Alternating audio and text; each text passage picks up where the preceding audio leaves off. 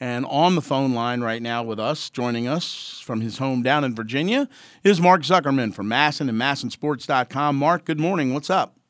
Good morning, Craig. How you doing I'm on this hanging in fine there. Saturday? I gotta ask you. Well, first of all, one of the great things about Mark Zuckerman, he's got a little boy named Brian who is now playing what level of ball is he? Past It t-ball? was coach pitch this fall, yes. Oh, okay.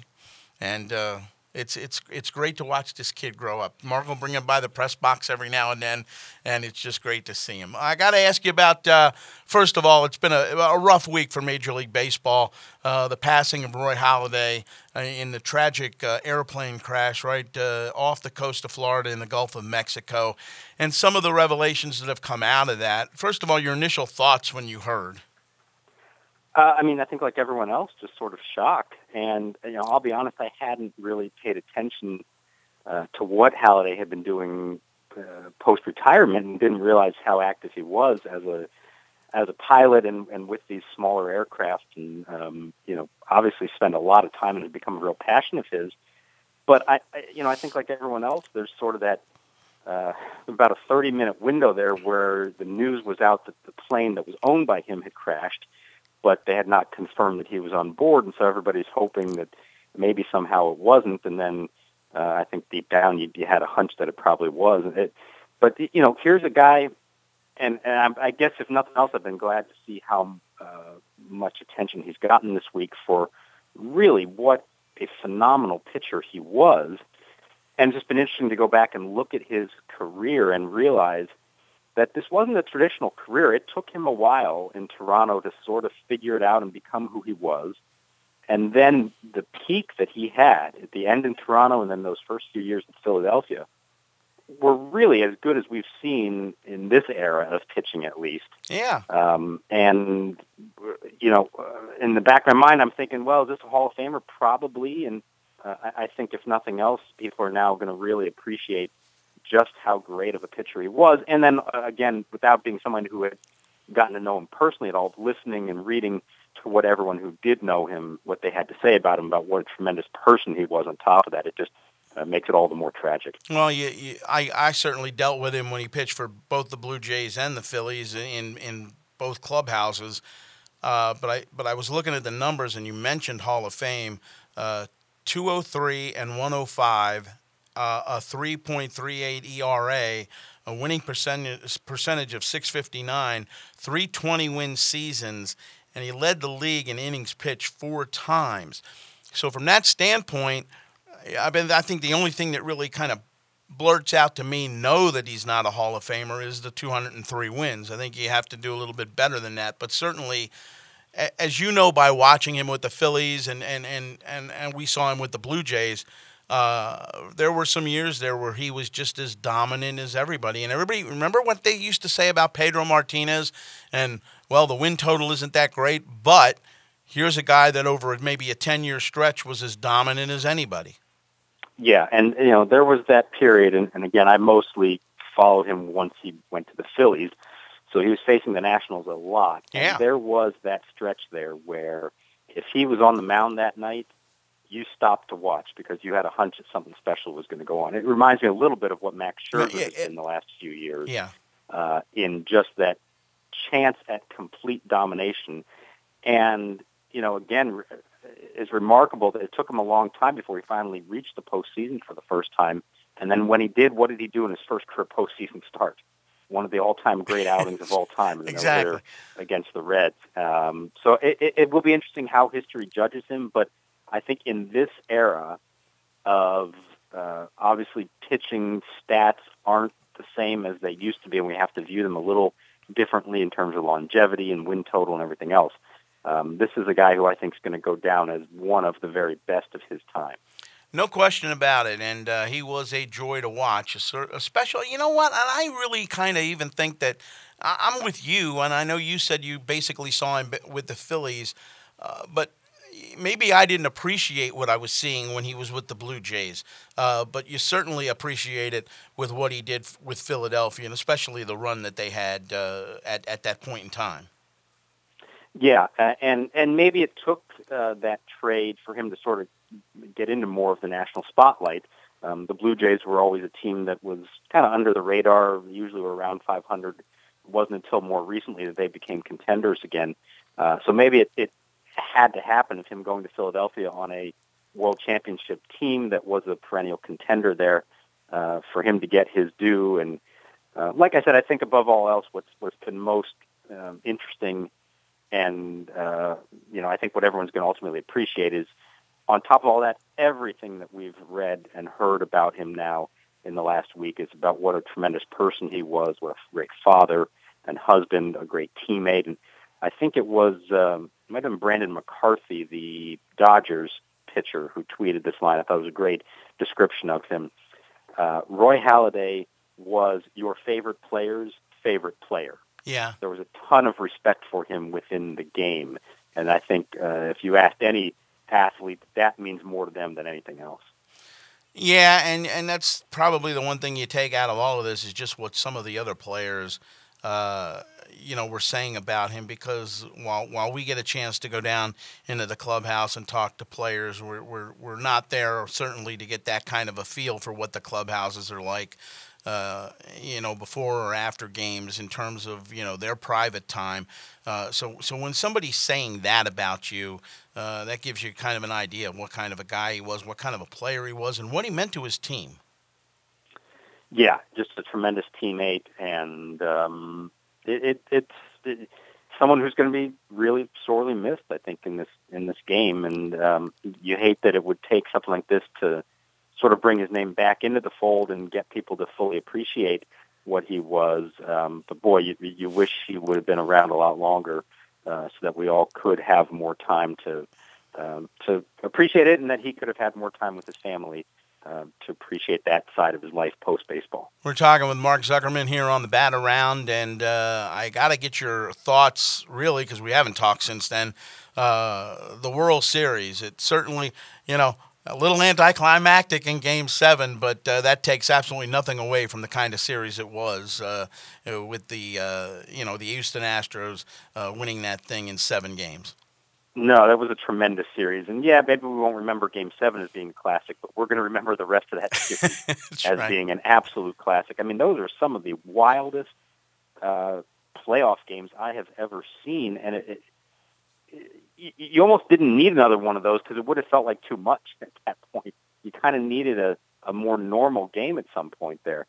The power that was displayed, the ability to come back when down late in games, the maneuvering that both teams had to do to try to get through those innings and get the final outs. I mean, look at ultimately what the Astros did, what it took for them to become World Series champions. They had a great lineup, of course. They had a great top of their rotation in Verlander and Keuchel. But their bullpen was a complete shambles at the end, and they still won. And how did they do it? By some real creativity on A.J. Hinch's part to use guys like Charlie Morton and Lance McCullers Jr. and Brad Peacock, a guy that we know from with the Nationals a few years back, and to say, you know what? I don't care if you're coming into the game in the 5th inning or the 6th inning. You're going to keep going. If you're effective, I'm going to let you keep going. I'm not worried about trying to manage this the way you normally would with a bullpen. It was a remarkable thing to watch, and I'm not saying that that's suddenly going to become a trend now, because I would think it was a unique case where they just really didn't have late-inning relievers they could trust to get those outs. But to me, it was cool to see a team do it a different way like that and not just stick to a plan and have to adjust on the fly. And all the credit to them. I mean, they earned that title because they poured everything they had into that. They used everybody they had. They used everybody in different roles, and that really was an impressive title for that franchise to win. Well, you and I have talked about this again, and that's the kind of the old school versus new school. It was nice to see A.J. Hinch manage from his gut. Yeah, no, you're right. And what's funny is this is a team and a franchise that was built maybe more than any other in baseball on analytics, around analytics. Yeah. That's how they built this team. That was the whole basis of the tearing it down a few years ago, starting from scratch, bringing in a lot of non-traditional people to run the front office who didn't necessarily have a scouting background but had a lot of stats-based background. And look, it worked, and in the end, I think it's proof that you need both sides of it to be successful. You can't deny that in today's game, the analytics do not play a key role because, of course, they do. But when it really comes down to it, these guys are human beings, and when they're on the biggest stage and things are starting to go haywire out there, there's no computer and no manual that's going to tell you exactly how to get through that and how to win games in October. And you're right, you do have to manage games based on feel at that point. A.J. Hinch did a brilliant job of that, recognizing what was working and saying, well, hang on a second. If this is working, why would I want to change that? Right. And just going with it. And it was really a remarkable thing to watch. And a lot of that comes from knowing your personnel and knowing what they can do. And I loved Brad Peacock. After the one game, he looked over there. He said, "Don't take the ball from me." He said, Mm-hmm. "Yeah, Yep. I want the Yeah. ball." Yeah, and that's who he was when we first saw him Yeah. come up. That was very cool to see a guy. It took him a long time. He was a 41st round pick, if I remember right, of the Nationals way back in 2006. Right. Worked his way up, finally made the big leagues. Was part of the Gio Gonzalez trade. Wound up going to Houston, and good for him to play that kind of role. Good for Charlie Morton, a guy who was really well liked around the game. It was a very easy team to root for, the Astros, I think, both because of the history of the organization, but also the people and the personalities on that team that you sort of got to know over the course of the month of October. Mark, let me ask you about Dave Martinez. Now he takes over the Nationals after replacing Dusty Baker, who wasn't brought back. This week they announced a lot of his coaching staff. Chip Hale, obviously, he's going to be the bench coach, but here's a guy that's got managerial experience. Derek Lilliquist comes over as the pitching coach, and ironic, that just seemed to be a swap, for, if you will. Yeah, you don't see trades of pitching coaches very often. That was an unusual one, but that's the way it worked out. That's the way it worked out. Again, we can go through these guys. Bobby Henley obviously is the lone holdover, but when you look at maybe what the learners were thinking here, how quickly it changed. It goes from Mike Rizzo telling us before game 2 that we're expecting to talk to Dusty. Everything looks like it's on track. And then all of a sudden they don't win that series, and then he's out the door. It appears that this was a learner's decision and not necessarily Mike Rizzo's. Yeah, and I think that kind of became clear pretty quickly after the move was made, and Rizzo would get out there and say what he had to say and be a good team employee. But I think, if you, as I know you have, followed them all year long and no Mike Rizzo, no Dusty Baker, that was a good relationship between the two of them. And I really don't think that the result of a couple of games there at the end was going to change Rizzo's mindset about who he thought should manage this team. Now, look, that said, I think we all have to acknowledge that the Nationals, as good as they have been, that they have underachieved when it comes to October. This is a team that, quite frankly, looked like they were a better team than the Cubs in the playoffs and outplayed them in a lot of ways and even arguably outmanaged them in that series and ultimately didn't win it. And so you can understand why ownership would look at this and say, we need to get over that hump. This isn't good enough anymore. Now, the problem was you make that kind of move, and it doesn't matter who the next manager was going to be.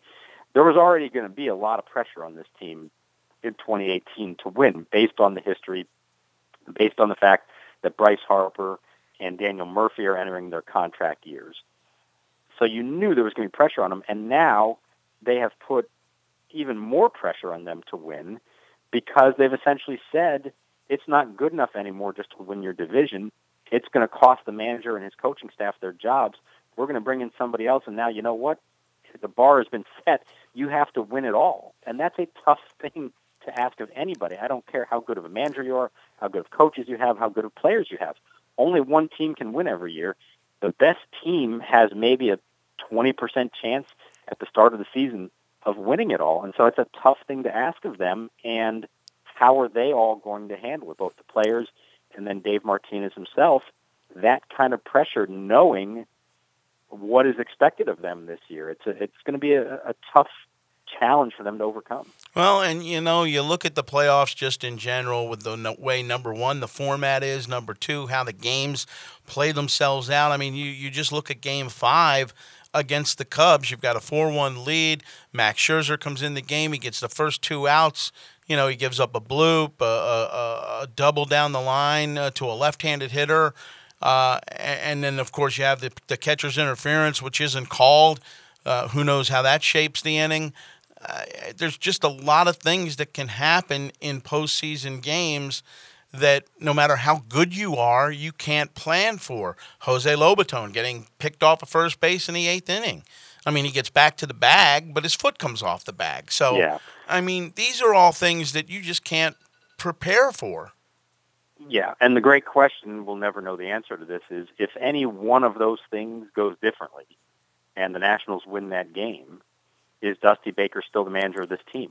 We don't know how that would have gone. But no, and I mean, is taking the next step going to be what's good enough, or do they have to get to the World Series? Obviously, if they win the World Series, then you've answered your question. But I mean, I just don't get it. I mean, you look at the three guys who got fired. And I understand that there were situations in Boston with Farrell and also Dave Dombrowski, where Dombrowski said it didn't make any difference if we won the whole thing. Farrell was not coming back. And then there's obviously a rift a little bit between Girardi and Brian Cashman in New York. But again, it's just, to me, it's one of those things where be careful what you wish for, you know? Yeah, no, I agree. And especially, look, Dave Martinez may be a great manager. We don't know that, but he might be. He certainly has the right pedigree. He's played under and coached under some really good, really successful managers. He's won a World Series himself as a coach, and so I think that counts for something as well. But until he's out there and is in that position, nobody can say with any certainty how he's going to do. And that's the great question of this, and it's why there are no guarantees there, and why this is a gamble. It may pay off in the end. It also, look, Matt Williams impressed a lot of people when he was hired, and that first year won Manager of the Year, and how did things turn out there? So yeah, it is a risk you run with first-time managers. A lot of them don't have success, don't win championships. A lot of these guys, A.J. Hinch included now, actually win their titles in their second job and not their first job. Right. But what I do like about the way they assembled this is, again, if you're going to get a first-timer, this is a guy who has the pedigree, a guy who a lot of people around baseball felt like it was only a matter of time before he became a manager, and he's won. And you've surrounded him now with a coaching staff of guys with experience, and experience in October having won titles as well. Derek Lilliquist was on the Cardinal staff when they won the World Series, also when they went to the World Series again in 2013. Chip Hale has been around for it. Tim Bogar, Kevin Long, the hitting coach, won a World Series when he was hitting coach of the Yankees. He went to a World Series as hitting coach of the Mets. So there's a lot of success there, guys who've been there and done that. Does that matter? Does it actually make a difference? I don't know. But if you were going to make this kind of change, you had to get these hirings right, not just the manager, but the entire staff. And I think they've done a good job of bringing in the best possible people they could, given the situation. Well, certainly Long knows a little bit about Daniel Murphy. Yes, and that was a big hire for that reason. I think so, too. There's too. no bigger endorser of Kevin Long than Daniel Murphy, and that had to go a long way, I would imagine. I'm sure it did. And then now, what about Murph?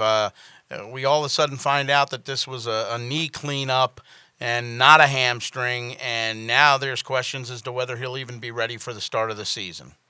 Yeah, and this is one of those tricky things. It doesn't happen. Not a lot of ball players have had this microfracture surgery. It's a little bit of a tricky thing. It's something that my understanding is it's typically going to be at least 6 months of recovery.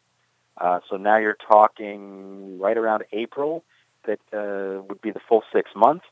And it's not necessarily one of those that has a track record that you can say, okay, once he gets through that rehab, he's fine, never an issue again. This could be something that plagues him. Remember, he's starting to get up there in age as well. I think he could be 33 this year. Right. it's a little bit of a concern. Now, maybe it works out. Maybe he misses a little bit the start of the season, but has plenty of time to get himself going and be his old self by the end of the season. But I think the Nationals have to be careful there and have to have a solid backup plan, whether that's Wilmer Defoe, whether that's bringing back Howie Kendrick, whether it's somebody else. I think they can't just assume that Daniel Murphy is, number one, going to be healthy the entire season, and number two, going to be the Daniel Murphy that we've come to know the last two seasons. It would be a shame if in the third and last year of his contract that doesn't pan out, but I don't think they can take that chance. I think they need to give themselves a solid backup option in case he isn't the guy that we've come to know. Well, it's funny because you look at everybody that got hurt last year, and whether it was a Brian Goodwin, whether it was a Wilmer Defoe, some of these guys that just performed that you didn't expect to get that kind of production out of. That bodes well if Murphy is down for a little bit. Sure, and I think Defoe has earned the opportunity to maybe step in and be that guy. But they got to give themselves as many options as they can within reason. You can't go and spend a fortune on bench guys you might not need. But if Murphy isn't ready, I would think that Defoe is a solid choice to get that opportunity, because really this year is going to be about evaluating Wilmer as well. Even if Murphy was healthy, they have a decision to make on whether they want to re-sign him or not as he gets well into his 30s. And if not, what's your alternative? Is Defoe the long-term answer at second base? I think that's something that they could use this season to help identify and determine if what we saw in glimpses last year is legit and if he is ready to take that next step. Our final few minutes with Mark Zuckerman from MASNsports.com, and Bonds has got a quick question for you. Yeah, Mark. It's actually a question for both of you.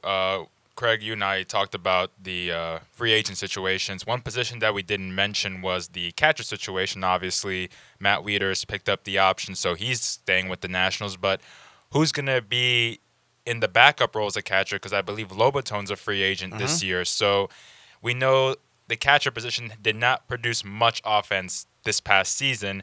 And I wonder, what options do the Nationals have either within their organization or outside in the rest of the major leagues for that second catcher position, or will they re-sign Lobaton? Yeah, this is going to be a little bit of a tricky situation. I do think Lobaton is going to end up elsewhere as a free agent. I think they've seen what he can be. He really struggled last year. Everybody loves the guy. He's great in the clubhouse, but he really struggled at the plate and surprisingly struggled behind the plate as well, which was not his reputation.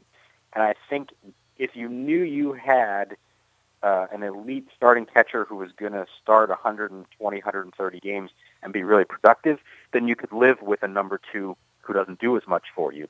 But given the season Wieters had, I think the Nationals have to have a number two guy who in theory could step up and take over as number one if Matt struggles again. They have to be prepared to make that move. And so to me, the real question here is, are they ready to give Pedro Severino that opportunity to be that guy? Or if not, then they are going to have to look elsewhere. And now you're going to be spending more money to have another catcher, whether it's a Jonathan Lucroy who's out there, Wellington Castillo. Would they make a trade for like a JT Realmuto of the Marlins? I mean, these are all good quality catchers, but you already have one making $10.5 million on your roster. They don't have an unlimited budget. If Wieters ends up not starting at some point along the way, you're going to have $10 million on your bench. How much else are you going to spend on the catching position? So my guess is, unless there's a real clear upgrade out there, somebody that they just feel like we have to go get, and I'm not sure there is that guy, then I would not be surprised if they let Severino start the season as the number two guy. They hope that Wieters does bounce back from what was, admittedly the worst season of his career. But if not, then be prepared to give Severino the starting job at some point along the way. One other question for me before I let you go, and that's the back end of that bullpen. Brandon Kinsler is a free agent. Do they re-sign him and kind of keep those three together? What do you think? I think they'd love to do it. The question is going to be, if you're Kinsler and you're a free agent now coming off a year in which, remember, he had 29 saves because most of those came with the Twins. are there going to be teams that offer him a better deal and an opportunity to pitch at the end of games? Mm-hmm. The Nationals probably are not going to offer that. They're going to offer the seventh inning role again. And so it's going to be up to him whether that matters or whether he's willing to come back in a quote-unquote lesser role, even though we know those are extremely important roles, and keep that three-headed monster at the back of the bullpen together. I would not be surprised if they go elsewhere, only because here's a guy into his 30s who is a pitch-to-contact guy. He was really effective at it last year, great at getting ground balls. But as we've seen the pattern around baseball right now when it comes to relievers, is you want swing and miss guys. That's what Doolittle is. That's what Madsen is. Those are more likely to sustain success over time than the guys who rely on weak contact, as Kinsler does. And so I just wonder if they're going to want to commit the money that it would take to bring Kinsler back when maybe there's a hope of bringing in more of a power arm instead to take that role. I think regardless, they need to bring in another lefty. I think that was sort of exposed in the playoffs when Ali Perez and Sammy Solis were called on so much.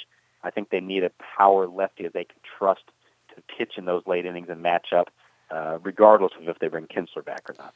Mark Zuckerman of Masson Sports and MassonSports.com. You can read his stuff right there.